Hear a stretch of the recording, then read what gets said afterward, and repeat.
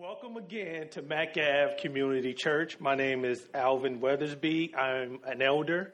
And this series, what we're doing is we're taking time to allow leaders in our church to be able to speak on particular passages of Scripture that is on their heart, that is a conviction and a burden.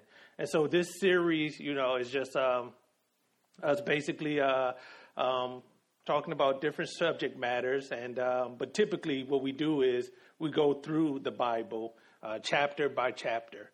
And so today I'm continuing. It wasn't necessarily a scripture, but a burden, and that burden was abortion. Now, when I started this sermon for this week, I didn't have a particular verse. I planned on just kind of summing up last week and then helping us with some practical ways that we can be a voice for the unborn. But the Lord really began to put this one passage of Scripture on my heart, and I don't have it as the first verse. Because what was going on was it was just going to be this one verse in the midst of a bunch of other verses. But as I began to just seek the Lord, it just became more clear, this is the verse he wants me to really drive home. And so if you can open up your Bibles and turn to 2 Corinthians, the 5th chapter, verse 18 through 19. And when you get there, say amen. Oh, 2 Corinthians 5, verse 18 through 19.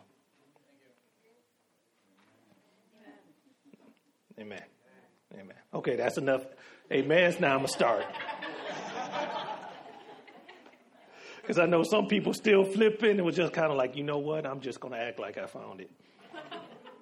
I used to do that. All right, let's be serious. All this is from God, who through Christ reconciled us to himself and gave us the ministry of reconciliation.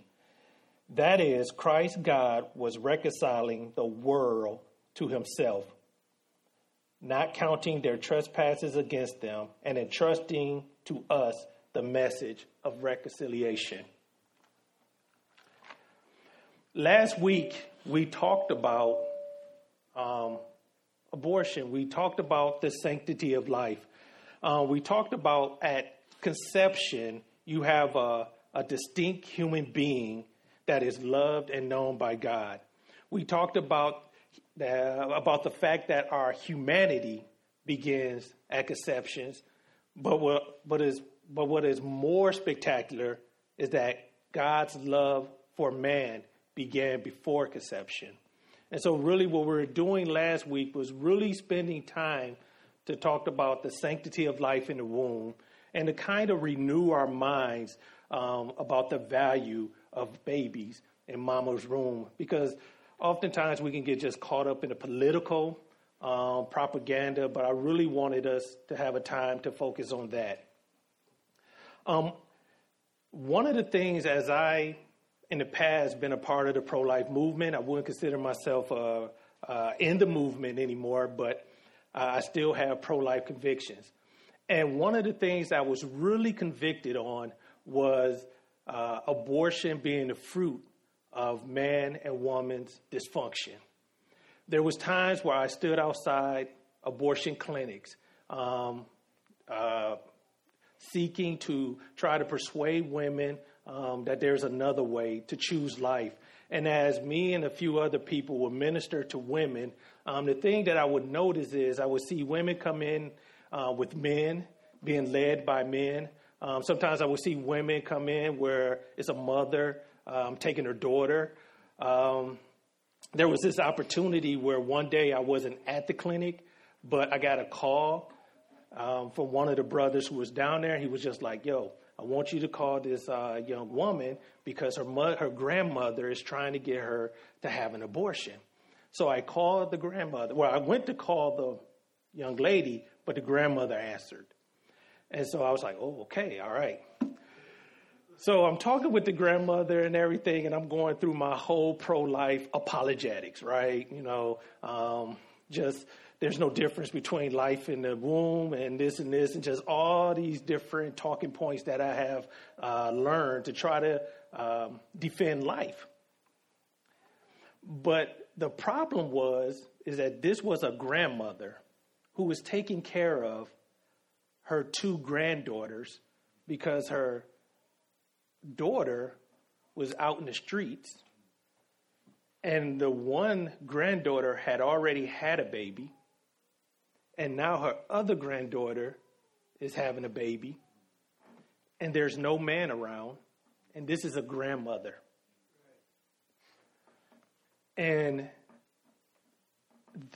it was such a heartbreaking situation because, one, you had this grandmother who thought that, man, she was just looking for to be relieved from her suffering. But it was this grandmother where I couldn't just look at her as this nasty feminist, right? Someone who just don't want to deal with the consequences of her life. I couldn't look at this woman like this because she was a grandmother that was trying to care for her daughters, but she was just put in this corner.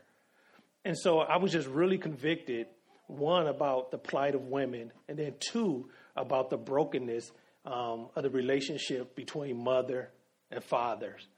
But the beautiful thing about this passage of scripture that I just shared with you is that we see that God is a reconciling God, and that through the work of Jesus Christ, he is reconciling the world to him. And the fruit of that is that it also reconciles us to one another, and it reconciles mommy and daddy. And so this Sunday, I just want to talk about relationships in the context of abortion. Because I think just like you have to start with what is the unborn before you engage this topic, I think second, you have to begin to discuss what's up with mom and dad. That makes sense? And so I want to start by just taking us to the beginning. Genesis 1:27. It says, so God created man in his image, in the image of God, he created him. Male and female, he created them. And so God created man, one, to be his representatives and to imitate his creative work. Adam and Eve were given a call to rule, subdue, and multiply. They were to spend their lives in fellowship with God, expanding his glory throughout the world, as well as being the beneficiaries of his abundant love. But also, man and woman were created to have a loving relationship with one another. And this relationship was also to bear God's image, and really in three ways. One, it was supposed to be a harmonious, loving relationship.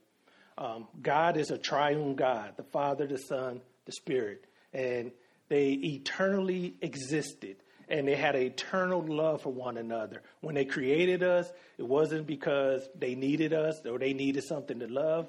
They had love within themselves, and it was a perfect, harmonious love. It was a loving relationship. And so when he created man, he created woman, he also wanted to be able to look down from heaven and see them in this loving interaction with one another. He also created them distinct, but they were equals. God is triune, right? All the members of the Trinity, right? They're all powerful, omnipresent. They're all to be worshipped. There's nothing that makes one greater than the other. They are equals. And in the same way, so is man and woman.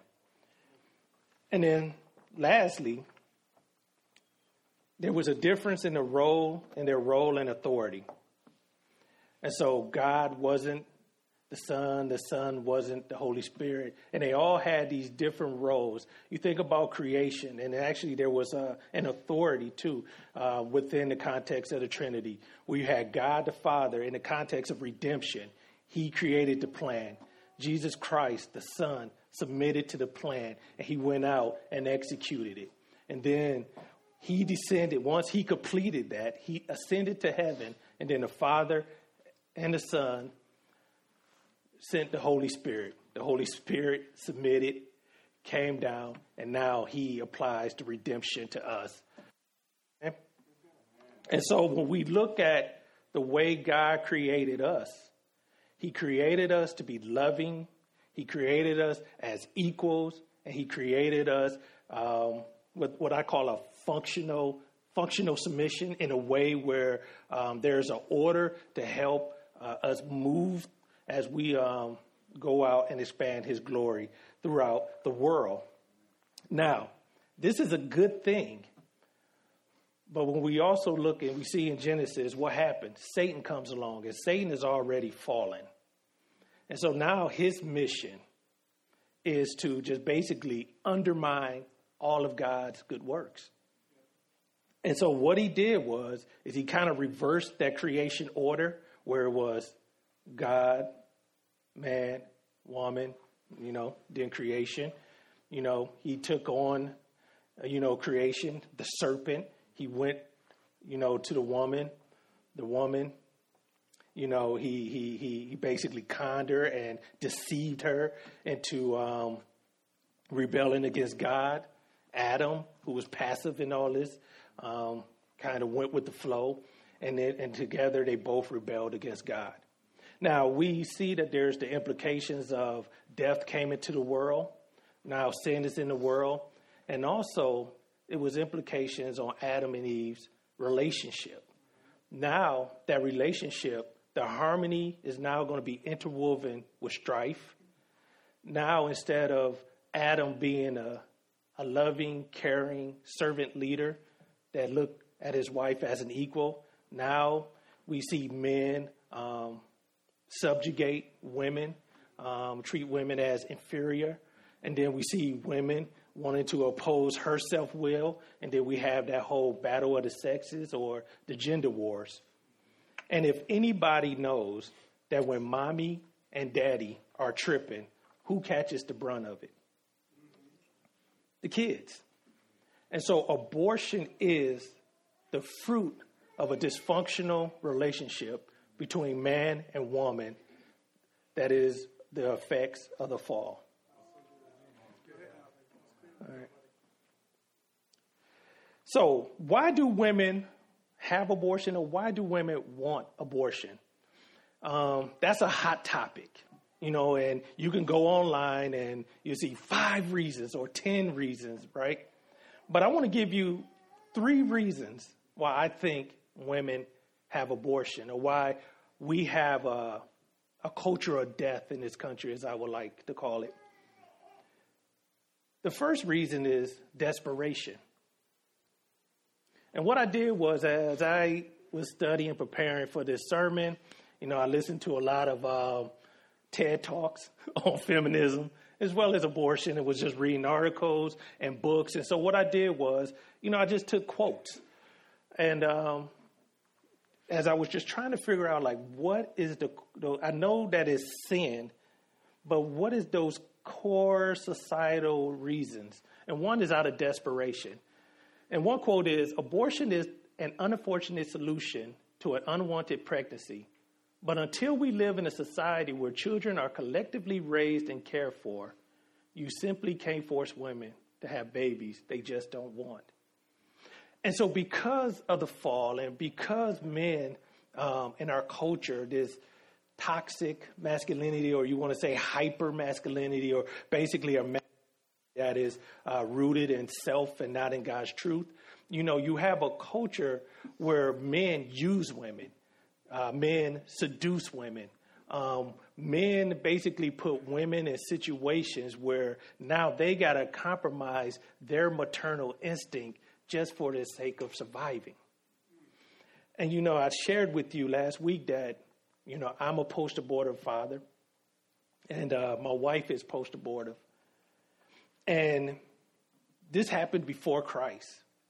And I was just a bad dude.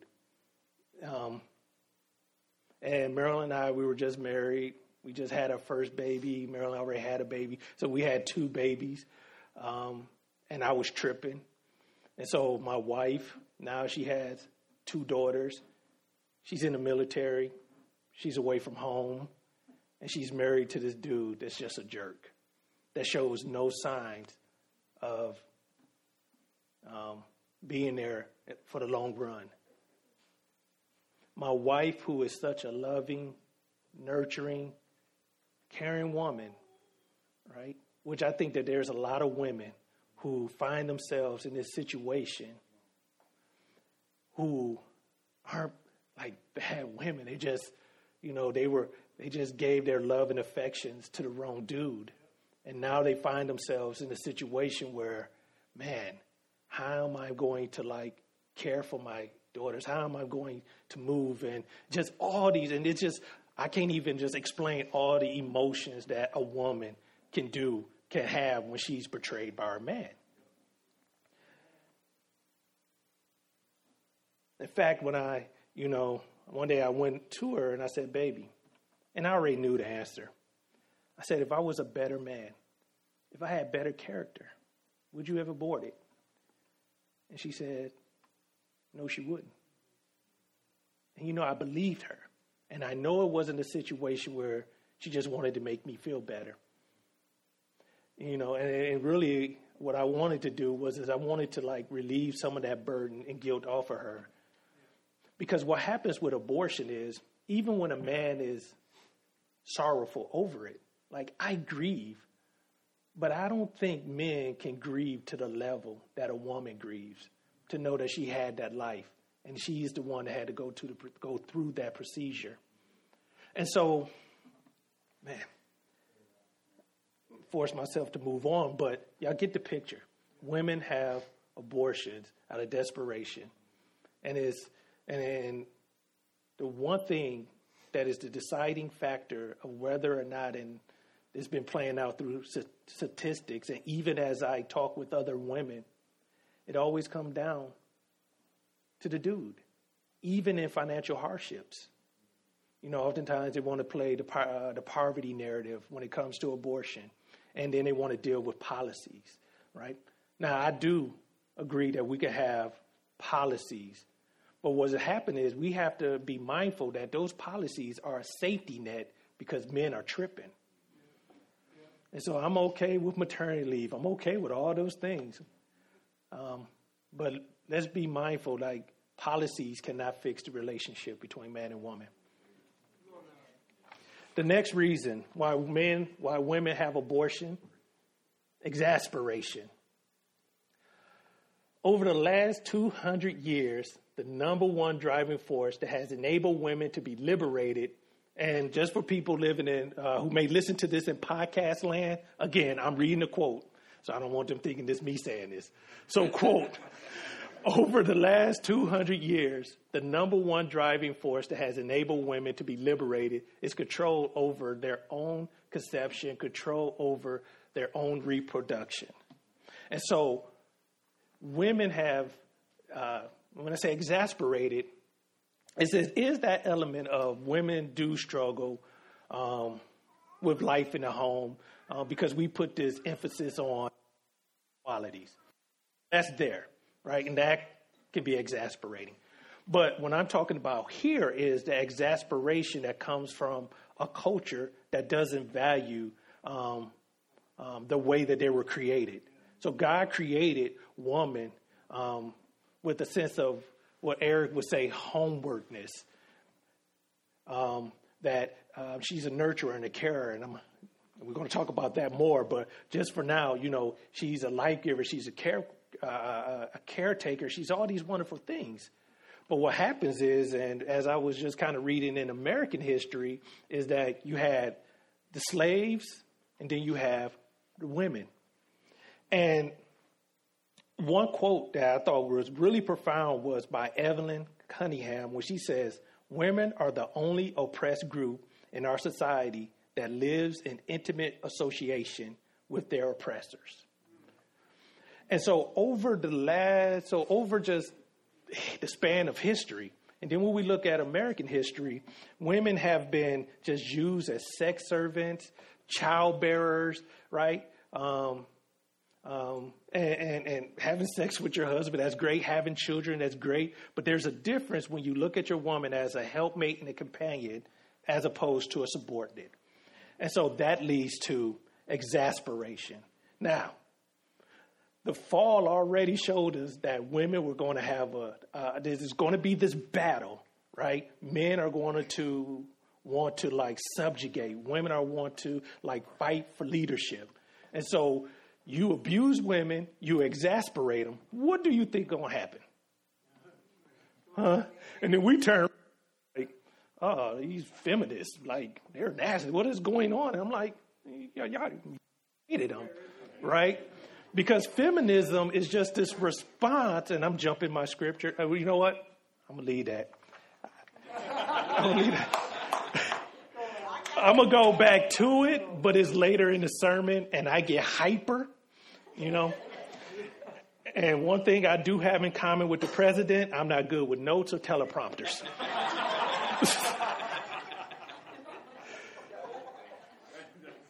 All right. So exasperation. So desperation and exasperation leads to the next, liberation.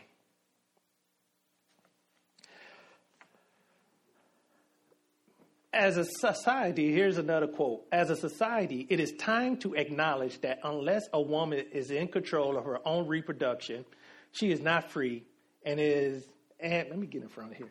And it is the responsibility of our American government to protect and ensure the freedom of all American citizens. It is time we get serious about addressing and achieving this great unfinished business of civil rights in America. The true emancipation and equality of women is dependent on it. Desperation, exasperation leads for the desires of liberation. Now, I don't want to discredit the whole women's rights movement because I think there is a common good. Women should be treated as equal. They should have equal pay.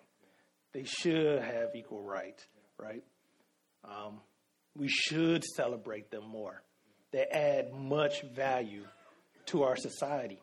So I don't want to discredit that. But what happens is when liberation is not rooted in the character of God, it only leads to more oppression. And what happens is that the fight for justice becomes a fight for privilege. You see, the difference is when you fight for justice, biblical justice, you're fighting to see human flourishing for everybody. Everybody comes up. But when justice becomes just about your personal issues, even though wanting to be treated as equal is good, but when it becomes just about you, you're no longer dealing with justice. You're just trying to get privilege. And that's one of the dysfunctional thing about our society is this issue of privilege. And so when I talk about having a ministry of reconciliation and that God gives us the ministry of reconciliation, we have to understand, like, when we enter into the public sphere, that we are doing it as reconcilers. We are ambassadors. It's okay to be a revolutionary, as long as you're a revolutionary who has the heart of an ambassador for Christ. All right. All right, so these is basically the three reasons why I believe that women have abortions. So now, what do we do? Like now, how do we minister into this context? And again, I believe you start with a ministry of reconciliation. Again, I believe that even though we all are not called to the pro-life movement, I do believe we are called to have a pro-life ministry. And I believe that ministry begins with reconciliation. Right. And so again, we started out with 2 Corinthians 5:18 through 19. And so again, it says, all this is from God, who through Christ reconciled us to himself and gave us the ministry of reconciliation. This is, in Christ, God was reconciling the world to himself, not committing their trespasses against them, and entrusting us with the message of reconciliation. And so Christ has come to free us from the penalty and power of sin. And the beautiful thing is now with repentance and confessions of our sins, turning away from this culture, turning away from the way we live, this life where we are just in the world trying to do us, Now we could turn away from that sinful lifestyle, right? Turn away from our ideals of sexuality, our ideals of marriage, our ideals of manhood. We could turn away from those things and now turn to Christ. And with repentance and the forgiveness of our sins, we're now reconciled back to the Father. And as we begin that beautiful process of sanctification, where we begin to grow to be more and more like Christ, we become more and more like the men and more like the women that God has called us to be. And so basically what Christ does is he restores manhood. And so we go from being men who are driven by lust to men who are driven or who have a desire to love and care for his woman. Not only love and care for his woman, commits to her in marriage. We have gotten too comfortable in our society with just men, just people shacking up. And, I was reading, it was the statistics. There was a statistic, and it was just talking about fatherhood. And just basically how black men versus white men or whatever just care for their families, because there's kind of this fatherless myth. Well, basically there's a fatherless issue in America, right? But what happens is dysfunctions in the African American community are used to demonize us. Right. And so sometimes what we do is we kind of go to one to the side and we're not going to talk about it because we already know that people on the outside is going to use that. But at the same time, we still have to talk about it, because even if men are seeing their children, even if men are paying their child support, that's good. That's better than nothing. But it's not the way God called us to be. All right, God meant what he said, man, woman, right? Matrimony. He meant it when he says, I designed sex to be for recreational and procreational use. For recreational and procreational use for husband and wife. And when we begin to have a culture where you're not committing to one another, it's good that a man is paying his child support, but it's still going to have a negative impact on society, because because boys begin to grow up and they're not going to commit. That becomes their ideal of commitment. There was this silly book by a radio host called Think Like a Man, and it sold a lot of copies. It became a movie, and it was just dumb. Because basically he was saying women, you got to learn how to think like a man. And then he presents this jacked up model of manhood, right? You know, women, you need to think like a godly man. You need to understand like a man is called to love you and care for you and commit to you. He's called to be a provider, right? A provider versus a deadbeat. You know, when I say provide, I'm talking about not just providing financially, but also providing emotionally, providing physically, providing socially, in the sense of saying, look, like, you are a wife, right? You're not a side chick. You're not a jump off. You are a wife, and I'm going to commit to you, right? And so he's not going to put his woman out there like that, right? I'm going to provide everything you need.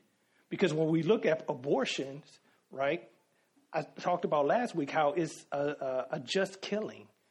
It's a just killing, or our society views it as a just killing because women are stranded financially and just all these emotional and physical issues that they have. But the way that God created man was to be a provider, to be all those things to her. And when a woman is feels safe and secure in her man's arm, even if it's financial hardship, that man voice saying, hey, that's my baby. We could do this. Right? She's going to be like, oh, okay. Right? Right?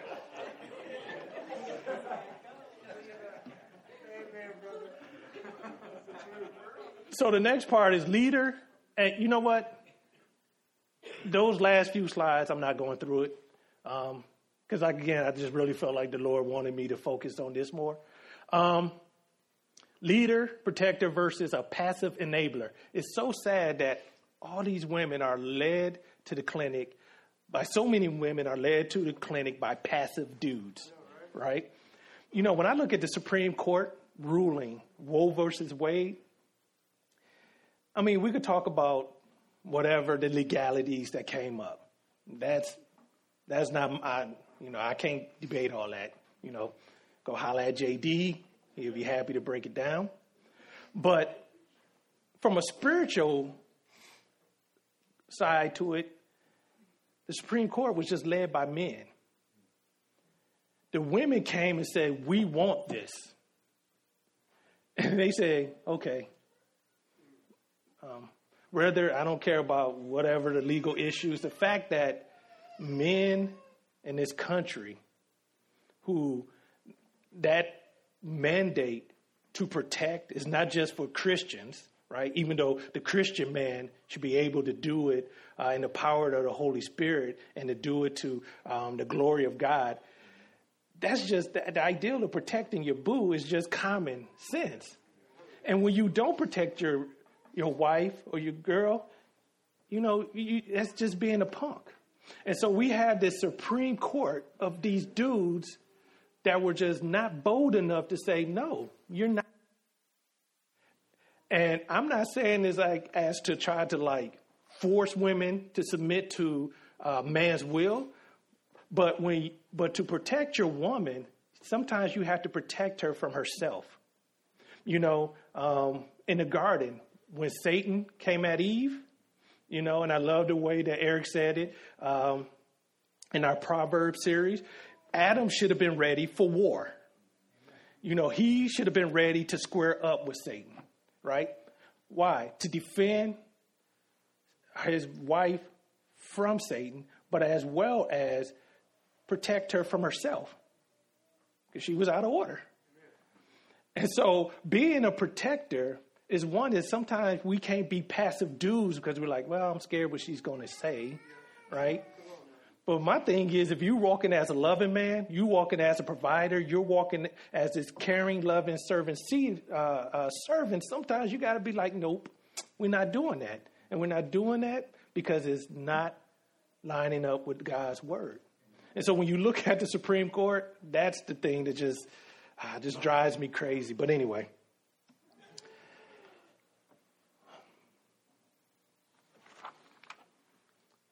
So now to sum this up, women who are led by men that are committed to them, who they feel secure with, they don't typically have abortions.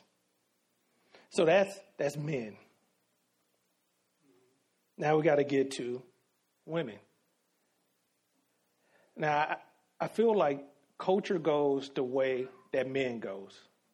That's because we are the leaders, we are the head. So when culture is jacked up, you see it in Scripture, and you can see it throughout creation history. When things are jacked up, when homes are jacked up, it's the dude. But women, right, you also have issues. And you know what's funny is when I'm talking about abortion, when I'm talking about it from the perspective of poverty, and I'm talking about women hardships, you know, people are like, you know what? You're woke, right? You the good Christian, not them over there. Like, you the good Christian. You get it. Tell me more, right? And the thing is cool. But you know what? I believe that's true. And I believe you have to deal with those systemic issues. But that's just not the end of it. Because then when I began to talk about, man, women are having abortions out of convenience, when it's not a hardship issue, then it's kind of like, nah, wait a minute, Alvin. You know, women don't have abortions out of convenience. Women don't have abortions just so they can finish school or just to move up in the career, move up the corporate ladder. And I would say, yeah, they do. And I believe that it's hard for us to receive that because it's hard for us because we all have this picture of like the woman being, it's weird because we do have this image of a woman being a nurturer. Even though there's this other, it's distorted by other things, but it is hard to go, man, there are women who will sacrifice their kids for their own quality of life. That's hard for us. It's hard for me to say. And I think that's kind of why we don't talk about that element, even though when you listen to women speak in the public sphere, that language is there. And what I think is going on is that women are beginning to create a form of femininity that's created in the image of the oppressor. You know, one of the things I noticed, and we see this in the black community,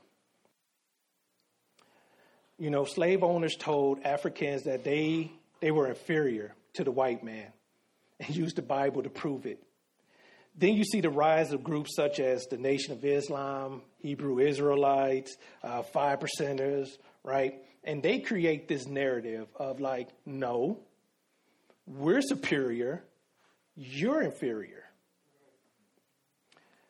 And so essentially what they're doing is that now their identity is modeled after the same supremacist thinking of their oppressor. Now look at the abortion movement.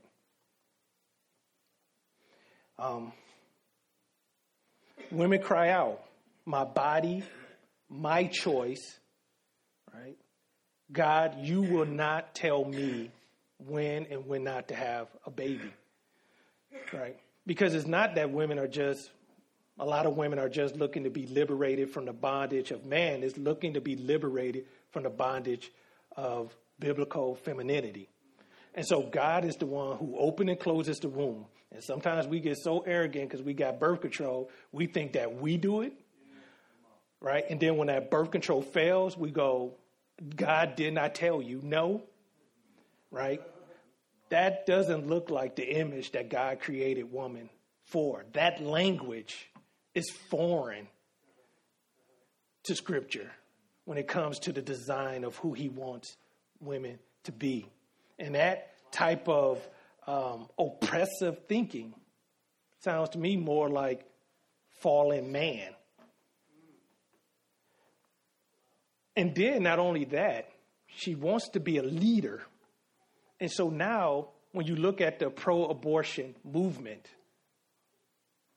she leads and raises up an army, a movement.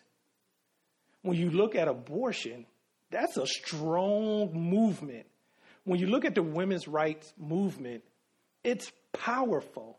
And when we think about abortion, this is not being led by men. It's this distorted thing that women has created, where they show that there are equals, because there is some brilliance and genius to put all this together. But now when it comes to one of the most brutal movements in American history, when you look at the bloodshed and the death that comes with abortion, that movement is up there with the Holocaust, right? That movement is up there with the Mid-Atlantic slave trade, right? Was that King Leopold, right? And it shows that women unsubmitted to God's vision for them can be just as brutal as any man. And she does it and while yelling liberation and equality. And so again, I'm not trying to dismiss the whole equality piece, but I'm just saying we got to discern when we're in the midst of our allies and our friends, right? And sometimes what happens, and I see it in the African American community with the black church, and sometimes I see it with women, we won't speak truth to our allies. Like, we won't engage those, and we won't call out the people who are fighting for our particular heart issue. Where God is saying, no, I'm sending you to be an ambassador because culture is tripping. And it's a culture war, yeah. But more than that, it's a spiritual war where culture is fighting and battling once it get at each other. And to be honest with you, for the hood, I don't know what's worse. Is it the neglect of the privilege or the attention from the progressives? Because when I look at the hood and I see broken families and I see mass incarceration, what I'm seeing is that there's just a general government system, right, where you just got these two power struggles. Okay, I'm going to stop. I get into these tangents. I'm going to stop. I'll save that for Matt Group. All right.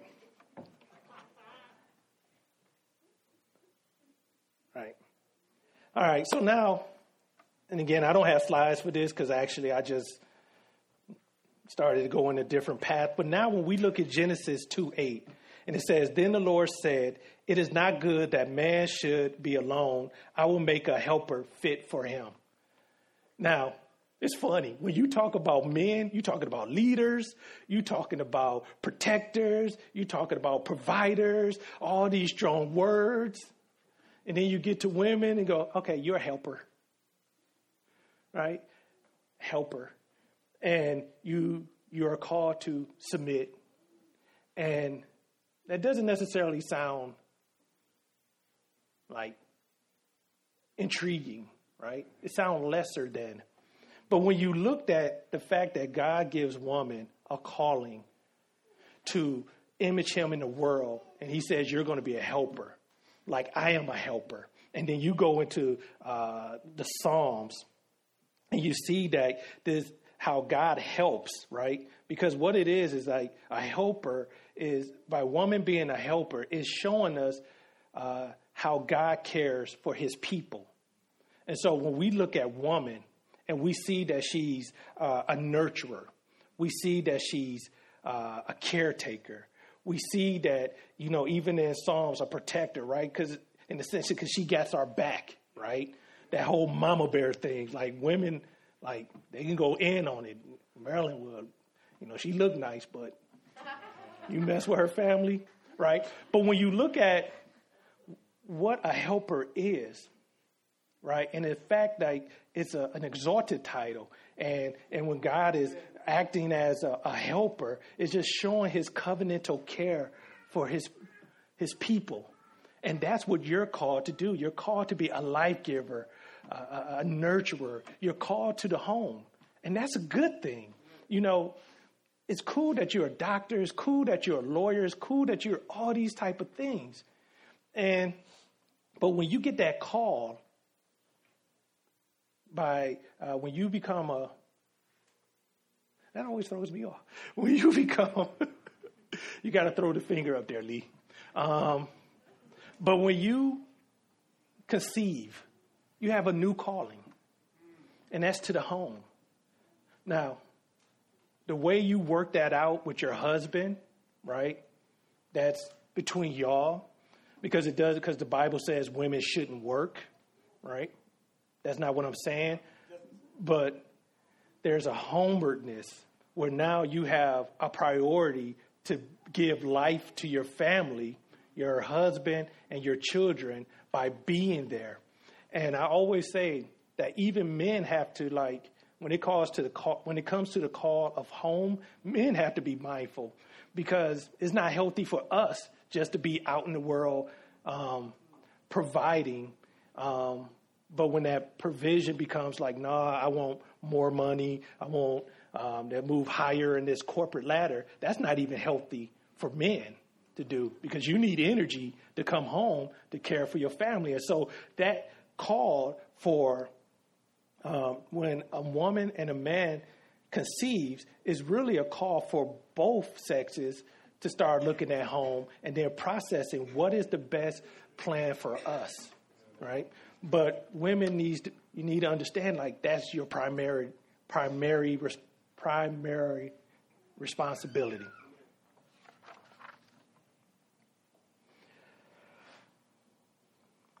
So I'm going to end it with this.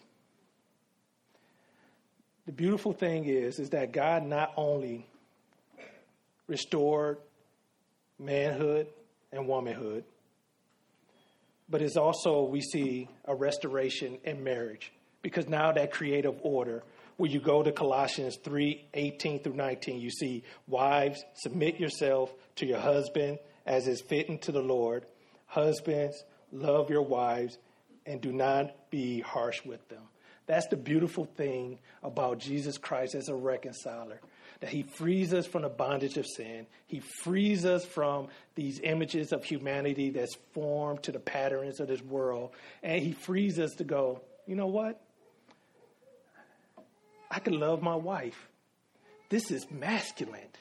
You know, right now when I feel most masculine, when my wife feels most secure. That's when I feel masculine, when she knows, like, he ain't going nowhere, right? I ain't going nowhere, but no, I'm joking. Right? She knows I'm not going anywhere. And that's the comfort that all women should have. And single men, you know, you need to start preparing to be this man. It doesn't happen when you start dating. All right? You need to understand,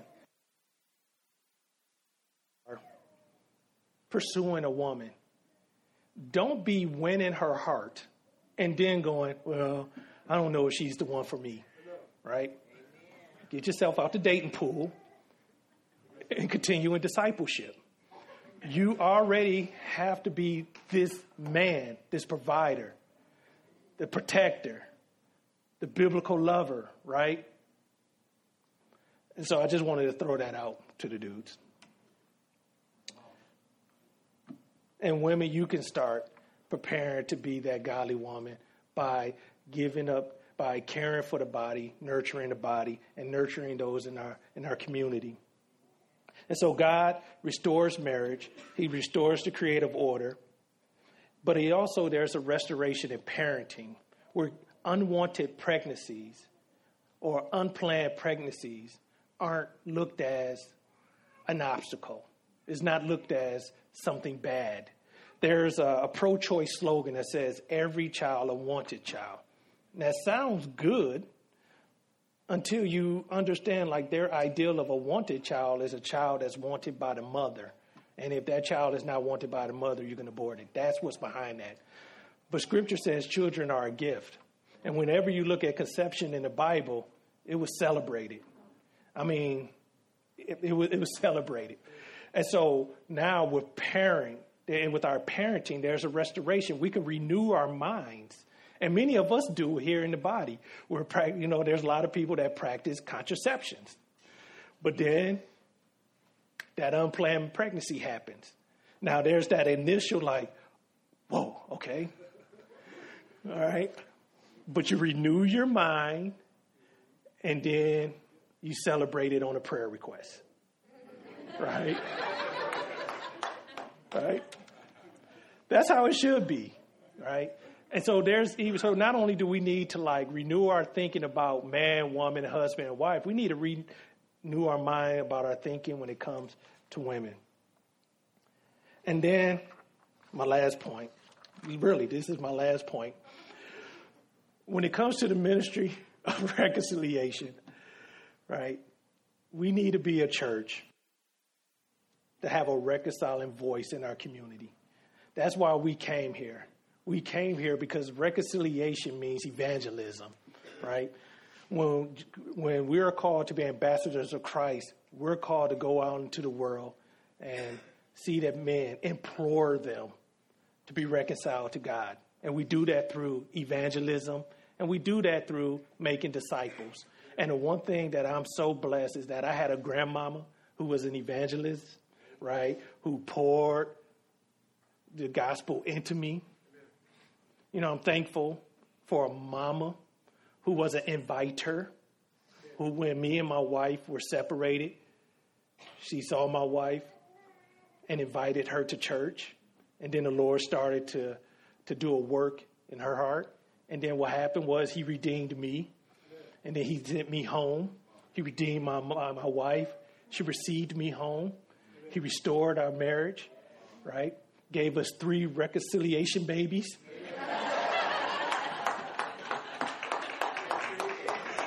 Right? And so I want to say that because I know I've been talking about our journey from the heartbreak of abortion, but there's a good ending. And so I want to encourage that for you to go out into our communities, right? And to be that evangelist and to be about making disciples, right? Let your marriage shine to the community. There's one young lady that is she goes to youth group and she just hangs at different people's houses in the community. And one day she came up to me and she was like, Mr. Alvin, your house looked like the Stall's house. She was like, and your house looked like the Coffey's house. And because what she saw was redemptive marriage, redemptive manhood, redemptive womanhood. She saw a man loving his wife, loving their children, loving and appreciating and caring for one another. She saw the peace that comes through having that peace with God, right? And it was different from the rest of the world. And so I'm just kind of like, man, I want to encourage you, let your manhood shine. Let your womanhood shine. Open up the doors of your house. Get busy this summer, hitting the streets, neighboring, all those other stuff. Encourage it because God will use it. He will bring the increase. Amen. Let's bow our heads. Dear gracious Father, Lord God, I just thank you for, Lord, for just having pity. Compassion on us, Lord. And Lord, I just thank you for sending your son to us to reconcile us to you, to Lord, to awaken us to just the beauty of who you are, to allowing us to partake in this abundant life where we're not just free from the penalty of death, but we're free to live the way that you called us to live. Lord, I just thank you for just everyone here who have come here to just be a light to this community. Mm-hmm. And Lord, I pray that you would just continue to grow us in our homes, grow us as a church, allowing us to not let culture and the different drama that's in the world, Lord, I pray that, Lord, that you will allow us to be able to to continue that racial reconciliation. Lord, we pray that you allow us to continue in the process of gender reconciliation. And Lord, we just look forward to see what you're going to do in this community. And it's in your name we pray. Amen.